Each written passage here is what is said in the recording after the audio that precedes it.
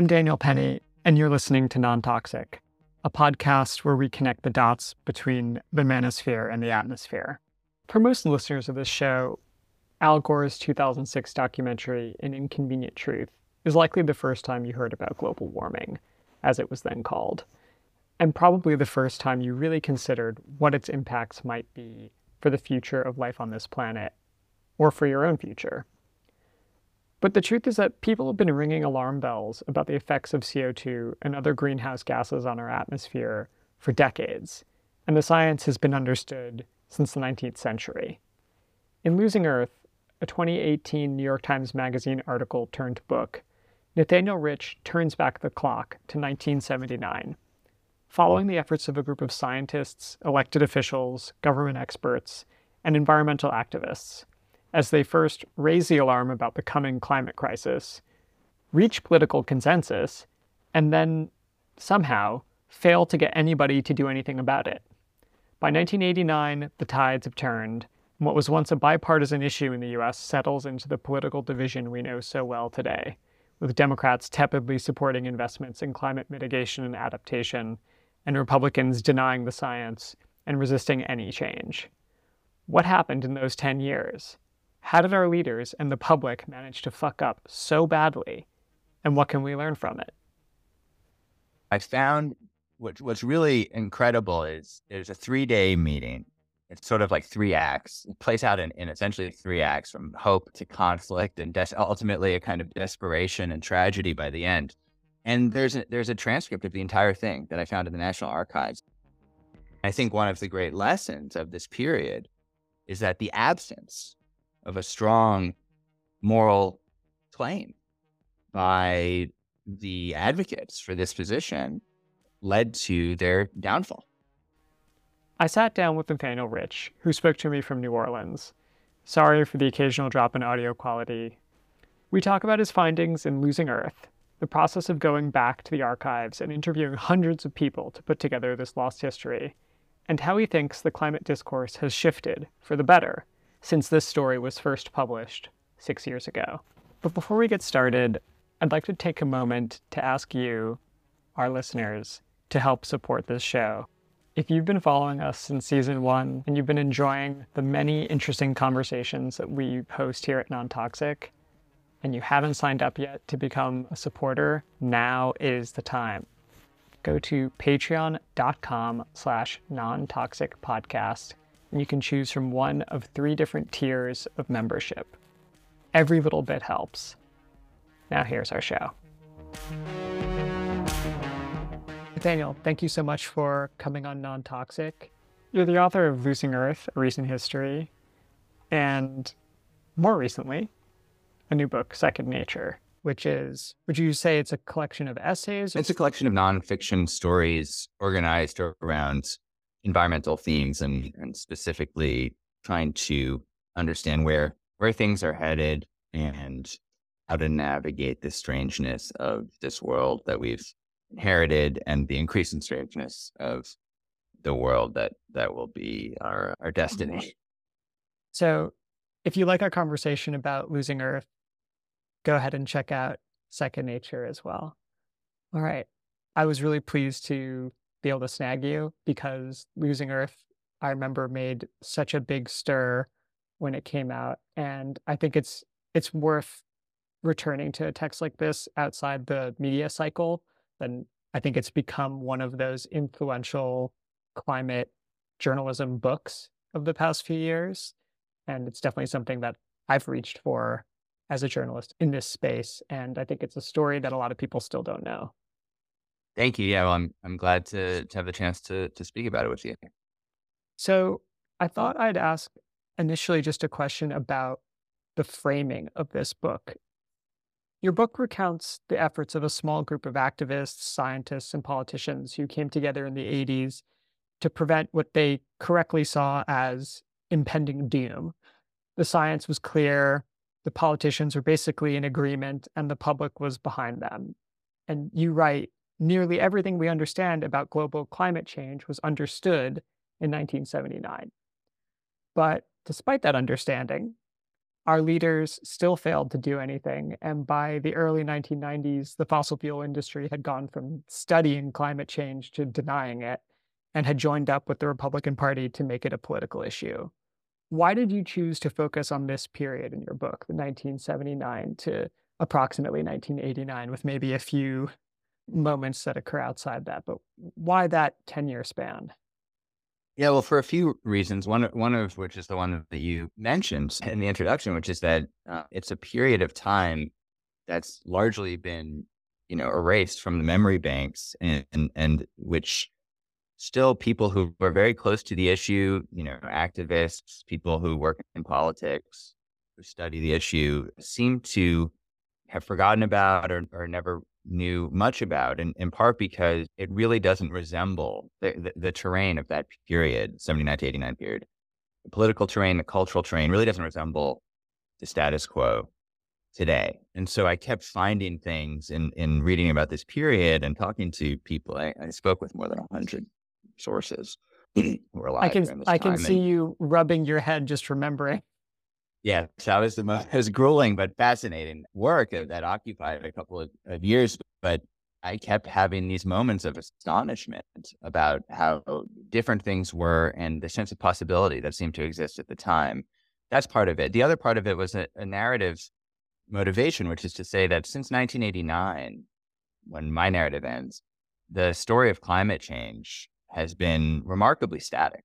I mean, I'm generalizing it obviously here, but we've had a kind of paralysis since then where, carbon emissions, greenhouse gas emissions have continued to rise.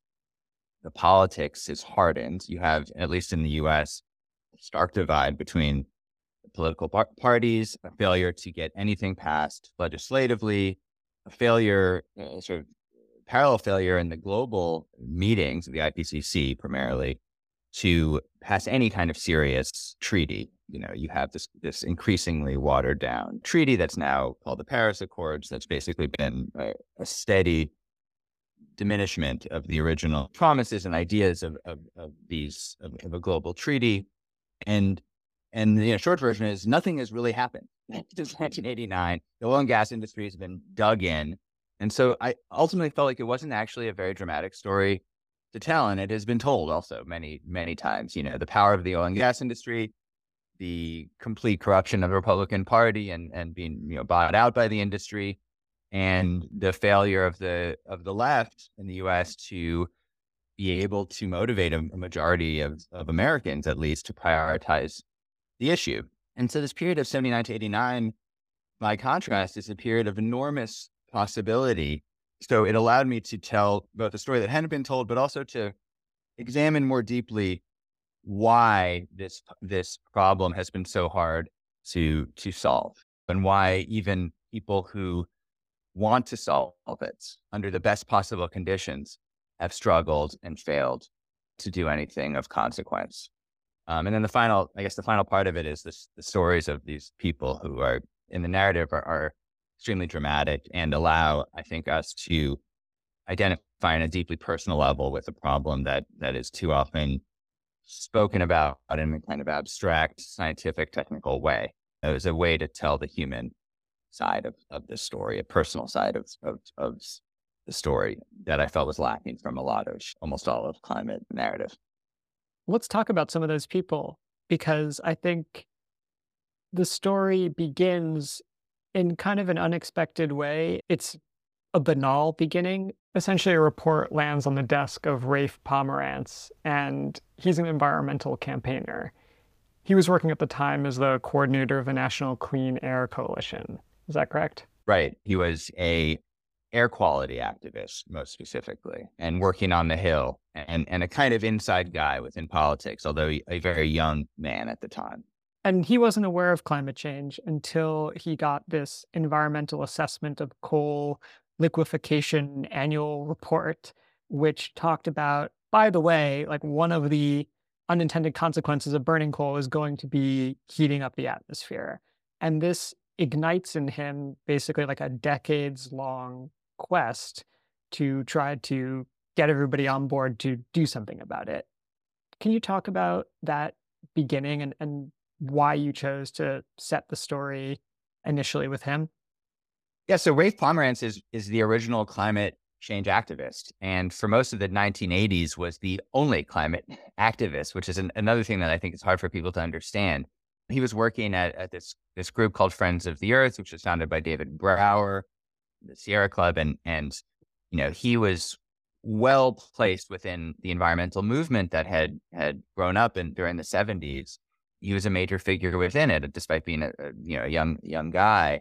And so you would think that someone in his position would know all about global warming, as it was then called, especially since the science of global warming had been understood even by 1979 had been understood for decades, really since the late 50s, and understood that it was going to be a major problem. Yeah, it's kind of crazy because there were movies like The Unchained Goddess, which was part of the 1958 Bell telephone hour, and it's this scientific film produced by the director Frank Capra that pretty much lays out everything we know about global warming and its consequences. And this was in 1958. Even now, man may be unwittingly changing the world's climate through the waste products of his civilization. Due to our release through factories and automobiles every year of more than 6 billion tons of carbon dioxide, which helps air absorb heat from the sun, our atmosphere seems to be getting warmer. This is bad? Well, it's been calculated a few degrees rise in the Earth's temperature would melt the polar ice caps. And if this happens, an inland sea would fill a good portion of the Mississippi Valley. Tourists in glass-bottomed boats would be viewing the drowned towers of Miami through 150 feet of tropical water. So talk of global warming was in the air, so to speak. And yet, Rafe Pomerantz was totally oblivious. And so he's reading this obscure government report in his office, as you say, and he comes across this crazy passing reference to an existential threat to civilization, on page 66 of this report, and he can't really believe it. And I think he has the same kind of reaction that we all do. Certainly the reaction that I did when I first came face to face with the magnitude of what we're up against. I think it's a human response to say, well, hold on, surely it can't be that bad. Surely there's some way around it. And he goes through this whole kind of intellectual process, which is a kind of a version of the grieving process, denial and bargaining and all the rest, until he finally realizes, oh, this is real. And the second part of that is, this is crazy that I didn't know this, and it's crazy that the government's not doing anything to stop it. And so that sets him on his path. And he, I think maybe unlike most of us, has the stones to say, well, I'm going to be the one to tell the government. And he was perfectly placed to do so. And so thus begins a kind of tour of the Carter administration that he embarks on, trying to tell everybody there's this impending disaster and the White House needs to act immediately. And the Carter administration was maybe going to be more amenable to environmental problems than I would say most other administrations of the second half of the 20th century. Here's President Carter at his inauguration speech for the solar panels that went on top of the White House during the oil crisis. I think all of us working together can assure the success of what is being initiated this afternoon, a national program supported and enjoyed by all Americans to make solar energy a clean, sure, economical, exciting part of Americans' lives. Thank you very much.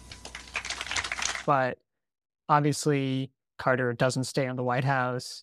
Reagan comes into office. And so he has to kind of change tack, right? It becomes something for legislators rather than the executive branch, because the Reagan administration is totally uninterested in anything having to do with the environment, except maybe like gutting environmental regulations. That was their main interest.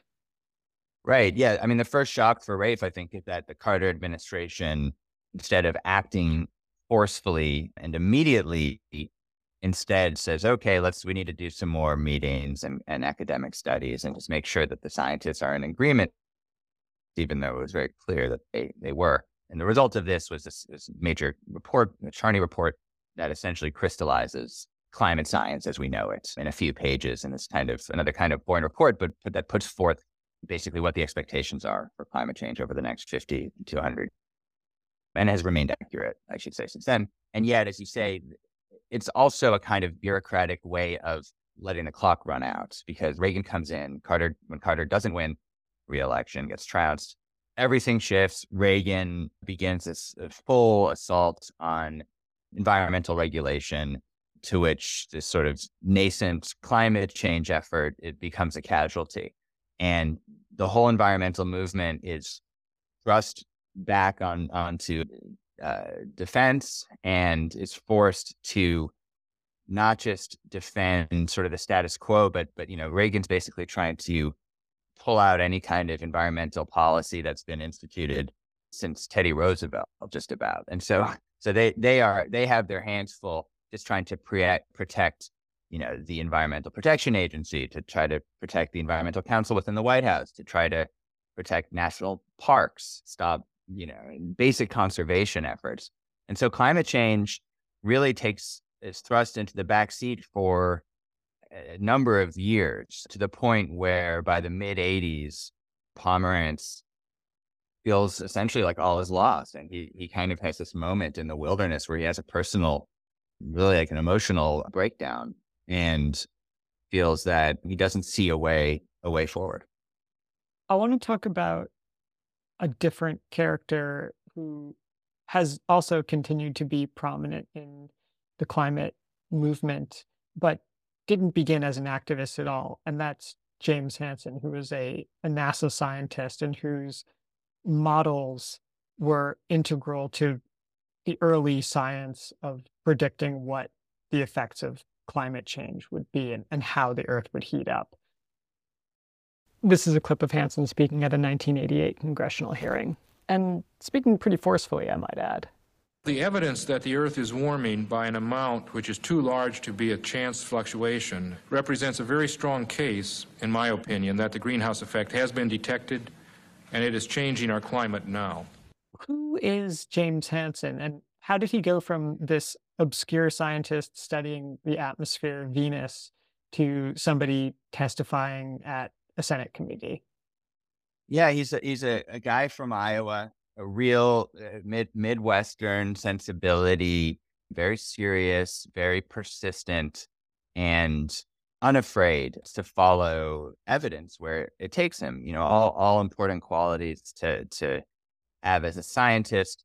Also, he had the characteristics, the sort of the personality that made him a trustworthy figure when it came to politics. And as you said, he was studying, he started studying astronomy and later found his way to NASA, first studying Venus and essentially the greenhouse effect on Venus. And NASA asked him to look at the greenhouse effect on Earth.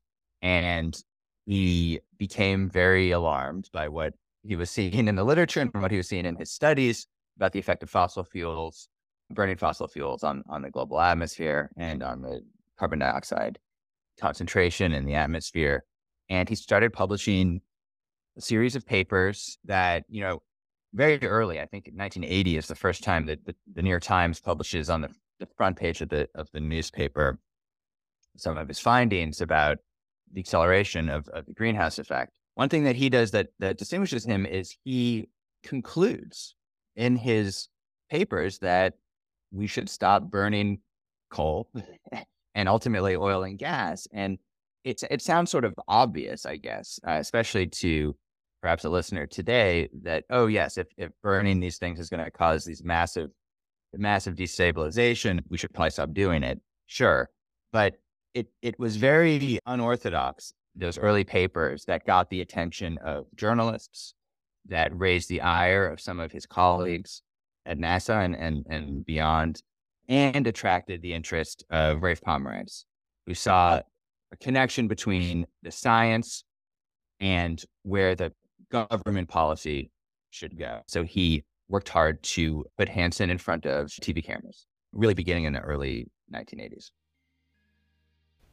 After the break, we'll talk with Nathaniel Rich about a big meeting set in an unusual hotel on the Gulf Coast, full of scientists and experts, who were charged with putting together proposed legislation for Congress to stop carbon emissions and prevent global warming, and how it is that they fucked it all up.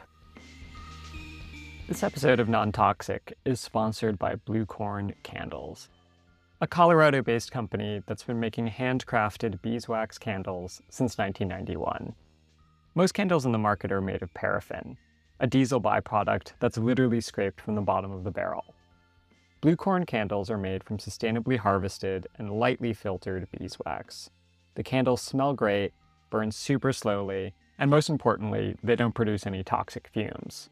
For the first time, Blue Corn has launched a new line of scented candles based on the rugged landscapes of Colorado. From the sagebrush-covered foothills of Ridgeway to the pine forests of Telluride. During these dark months, Blue Corn is running a special deal for non-toxic listeners. Enter the code NONTOXIC, that's one word, all caps, at checkout to receive 10% off your order. Shipping within the US and internationally. And now, back to our show. One of the central scenes in the book is a meeting between all of the scientists and experts at the time at kind of unusual venue, the Don Caesar, which is a hotel on Florida's Gulf Coast that's known as the Pink Palace. Of course, at the time they wouldn't necessarily have thought about it, but I suspect this is a hotel that's particularly in danger of being flooded now as sea levels rise. And members of the National Commission on Air Quality, they all went there, and they were supposed to draft some legislation to address the findings from that Charney report that you mentioned. Can you talk about that scene and why it was such a pivotal point in the narrative of this book? It's an incredible moment, and I think it's really the heart of the whole story for me. I think you could tell the whole story really through that one scene, frankly. It's a meeting that takes place days before Reagan wins the first time at the end of the Carter administration. And they're charged with creating legislation to do it. Congress has asked them to essentially write a bill. This is 1980, a bit naive perhaps, but write a bill that's going to deal with this problem. And all these well-intentioned people get together and they cannot agree on anything. Yeah, it's like 20 or 25 people trying to solve the problem who understand it very well, who are debating with each other, essentially experts, scientists, but you also have politicians and philosophers.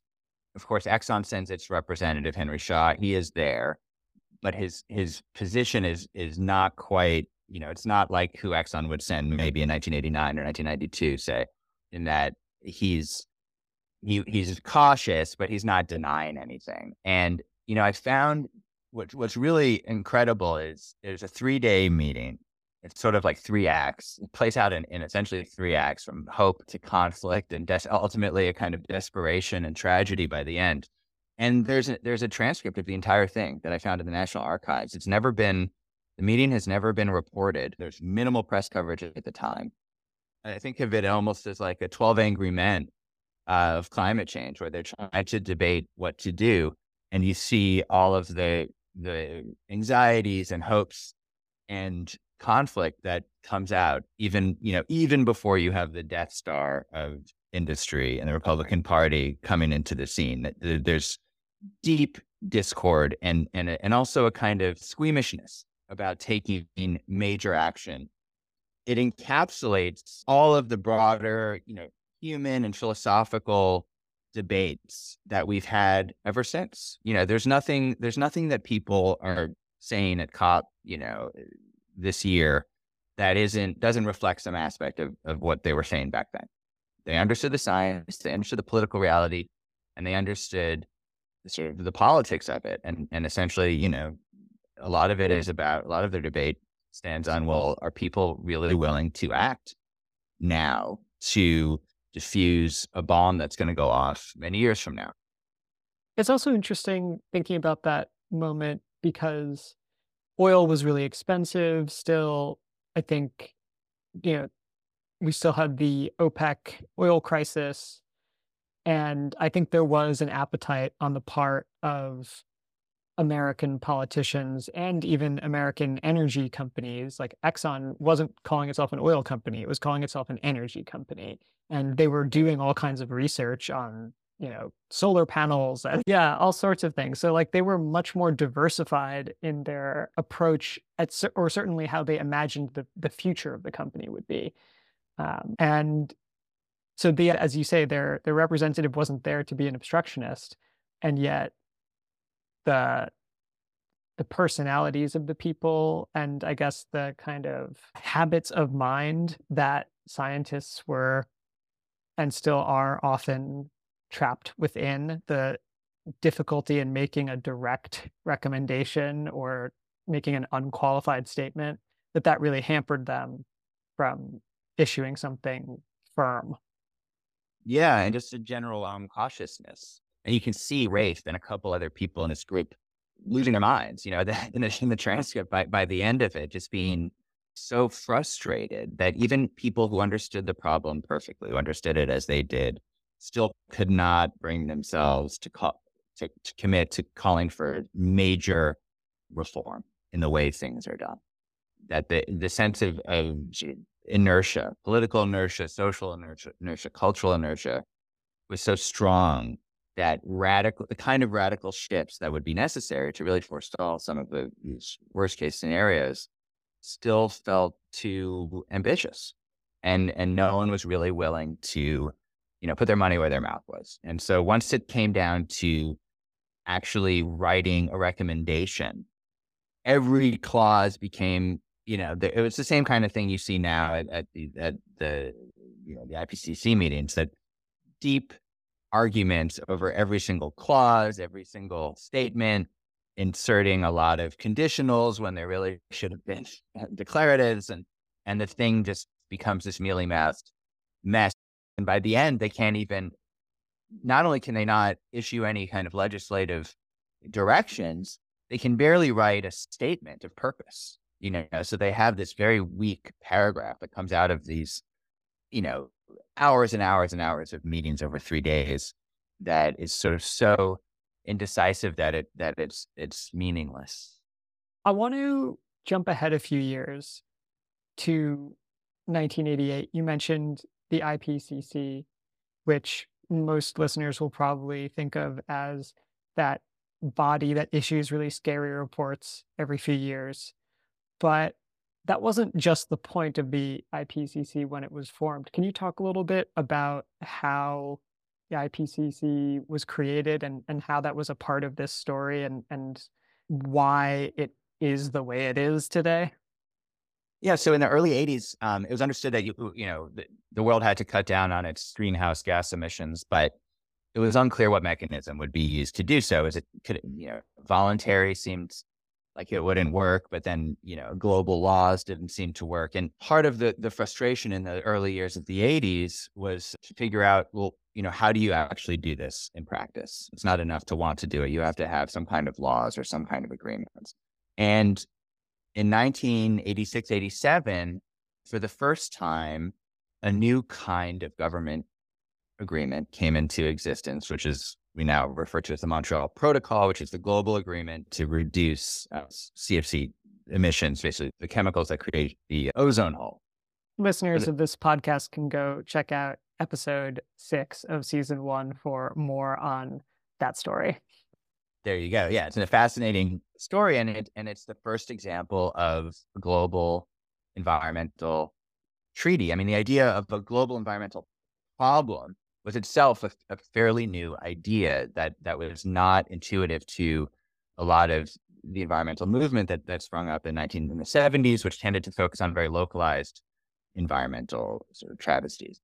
And so here was an agreement signed by most of the countries in the world to take a concerted collective action. And once that passed, that was a kind of proof of concept of this idea of a global environmental treaty. And so Pomerantz and the rest of the sort of climate parties said, okay, we need to do a Montreal Protocol for climate change. And you had even the head of Reagan's EPA saying exactly that at the signing of the Montreal Protocol. He said, we're going to do this again, and next time we'll do it for global warming, just to give you a little bit of a sense of how through the looking glass the politics were back then. And so beginning in 88, 89, you have the first meetings of diplomats under the auspices of this newly formed organization to figure out the climate version of Montreal Protocol.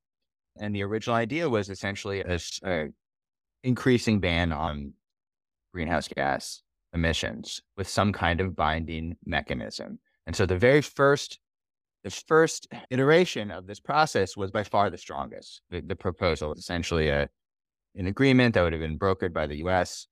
to reduce globally greenhouse gas emissions, and that there would be a bunch of enforcement mechanisms that were to be incorporated in the agreement to compel countries to act. What kind of enforcement mechanisms are we talking about? Essentially, I mean, there were a few different proposals that were in bills that were introduced in Congress, very ambitious climate bills in 1988 and 89, which is sort of the high point of congressional action on these issues for decades after. And they were forms of, denying funding, denying payment to other countries, the same kind of things you see in trade agreements, to sort of foreign policy levers to sanction other countries if they failed to hit their benchmarks. It's really hard to imagine today. Very hard to imagine.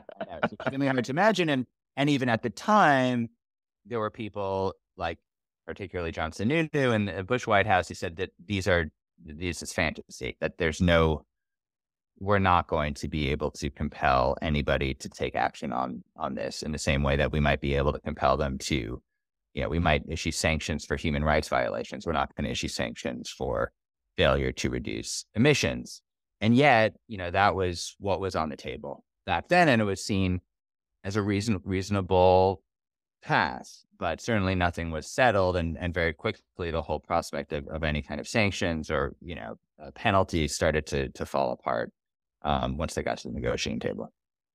Let's talk about John Sununu. For listeners who don't remember who he is, he's the former governor of New Hampshire. He was Bush's chief of staff. And in the book, you cast him as one of the earliest and most strident skeptical voices who hobbles that push for serious climate action. What exactly is his role in this story, and how much blame do you assign to him in the US failing to pass any kind of binding climate legislation? Like, is it something about him in particular, or would there have been another John Sununu if he hadn't been the one to grind things to a halt? I think there's only one John Sununu. I was thrilled and sort of surprised that he would speak to me, and he spoke with me at length and very entertainingly, I should say, when I reported in the piece. I don't think he's spoken to anyone ever since, certainly about this issue. But he unfortunately occupied a position of unique power within the George H.W. Bush White House, where he was able to stop a very serious effort within the administration, led by the head of Bush's EPA, to try to broker a global treaty on climate change. Why was he so against Bush taking any kind of action on climate change? He's a unique figure. He's essentially the original denialist, although the form of his climate denialism is different than the kind of denialism that would come to dominate the Republican Party and the oil and gas industry. His came about, I think, fairly honestly and organically, in that he was a scientist himself, a PhD, and had worked on computer models, very different than the kind of models that were used by Hansen and climate scientists, but similar enough that it gave him the sense, and he's an extraordinary egotist, a megalomaniac of the first class. And it was enough for him to say with confidence, these models that these scientists are using are total bunk. And he played around with them himself. And, of course he was wrong, but he felt that the science was wrong. And I think he sincerely felt that. He also was very concerned by the very idea of scientists telling politicians how to act, guiding major national and international policy. And this reflected essentially a kind of communist conspiracy thinking that there were these sinister leftist forces that for generations, predating global warming, had been trying to use scientific theories to institute kind of authoritarian government and government measures. And so he would cite the scare about the population bomb in the 70s as part of that. Here's a clip of Sununu at a debate at MIT in 1990. And he's trotting out a lot of the rhetoric that you're talking about. I have two examples in my mind that are always the nightmare examples of public policy.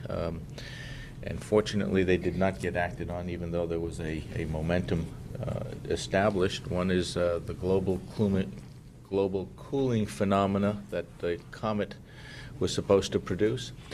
And the other was the Club of Rome, the world is going to end tomorrow scenario, no matter what you do. And both of those, I think, are excellent examples of at least some constituencies out there who constantly seem to be looking for calamitous surrogates to creating anti-growth, anti-dynamic investment policies. And the impact on billions of people in terms of their standard of living and quality of life that decisions of that kind can make is got to be put on the ledger someplace. And so he came out of that kind of intellectual theory and then his own scientific background to this place where he decided that this was another conspiracy and that the science was bad. And, then he was out, after a couple of years, after he had thwarted the process in 1989, which I write about in length in Losing Earth, he lost his position because of a scandal. But by then he had basically... And what was that scandal? I think it's kind of funny. Well, part of it was he was caught taking private jets. These are military planes? So I think even Air Force One to dentist appointments in New Hampshire. He's the kind of guy who felt like he could get away with anything, and he really did for a long time. And Bush trusted him completely. Extremely overbearing, obnoxious, horrible. But by the time he was actually pushed out of the White House, still in maybe 2 years into the administration, the whole political temperature on this issue had turned, and Bush's Economic Council had come down against taking action. And so he wasn't really needed anymore by that time. But he was in this position of power and leverage in this critical moment in 1989 when there was a chance to ratify, at least formalize, this most ambitious version of a global treaty. And if he wasn't there, if he didn't win that power battle, who's to say what would have happened? Now, in prior interviews, I've heard you say that the problem is that we don't discuss climate change as a moral crisis. But I find that Losing Earth isn't really a tale of morality. There are, other than Sununu, barely any villains. And it's more like a tragedy about the incompetence and stupidity of American political and technocratic leaders. And I know that that's been a criticism of the book, or when it was an article as well in places like The Atlantic that didn't assign enough blame or didn't do enough kind of judging in moral terms. What do you think about those criticisms? I feel like the story is absolutely a moral parable. I mean, there's of course enormous personal failings, technical failings, but I think if you take a step back, I think an inescapable conclusion is that if you remove the moral aspect of it and just assign it to technocrats to figure out, you're back in the Don Cesar Hotel and you're doomed to failure. And I think one of the great lessons of this period is that the absence of a strong moral claim by the advocates for this position led to their downfall. So, Rafe made that claim, but he was in the background, and the people who were in the foreground, who were arguing the case to the American people, who were arguing the case to politicians and on the global stage, were speaking in terms of cost-benefit analysis. What's the right mechanism? What's the right lever? This is about the fate of civilization.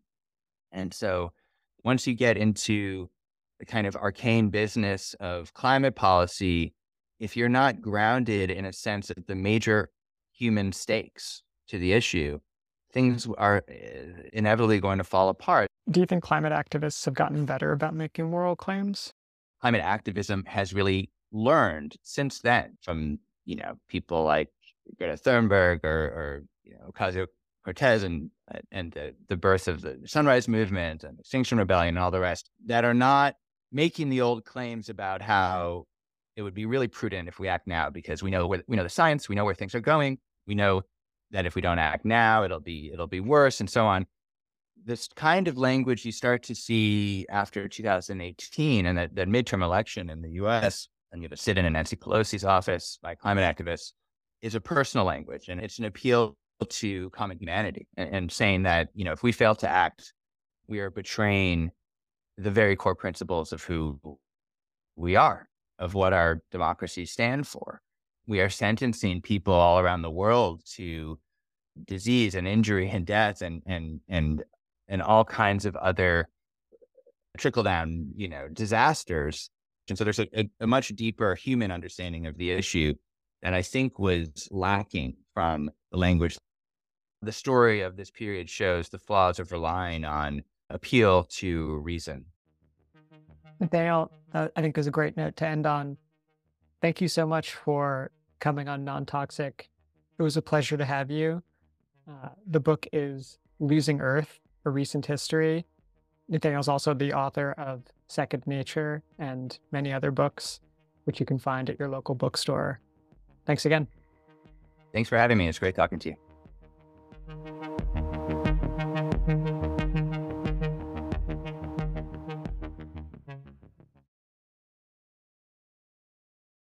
Losing Earth recounts such a pivotal period in recent history that it feels like it should be better known. Rafe Pomerantz, James Hansen, John Sununu. These weren't elected officials, but their efforts to advance or stall American action on climate change shaped the course of events for decades to come.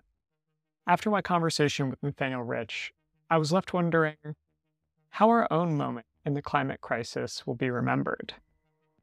Will historians think of this as the decade when we flattened the curve and started the long process of lowering emissions back to pre-industrial levels? Or will it be another series of missed opportunities, weakly phrased international deals that failed to deliver real change? And who will be the protagonists of this next chapter? That depends, I suppose, on all of us. And that's it for this episode of Non-Toxic. Next week, I'll be talking with Alec Leach, author of The World's on Fire and We're Still Buying Shoes, about why we buy clothes we don't need, how to learn to love the things we're with, and how a certain kind of male fashion aficionado, the so-called hype beast, has come to define modern consumption.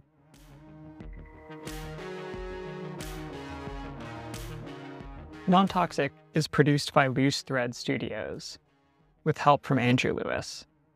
Our music is by Nathan Sharp, and our art is by Sam Creasy. Our sponsor this season is Blue Corn Candles, but most of our support comes from listeners like you. If you'd like to help keep detoxifying the discourse, go to patreon.com/nontoxicpodcasts and sign up today. Your support means everything to us.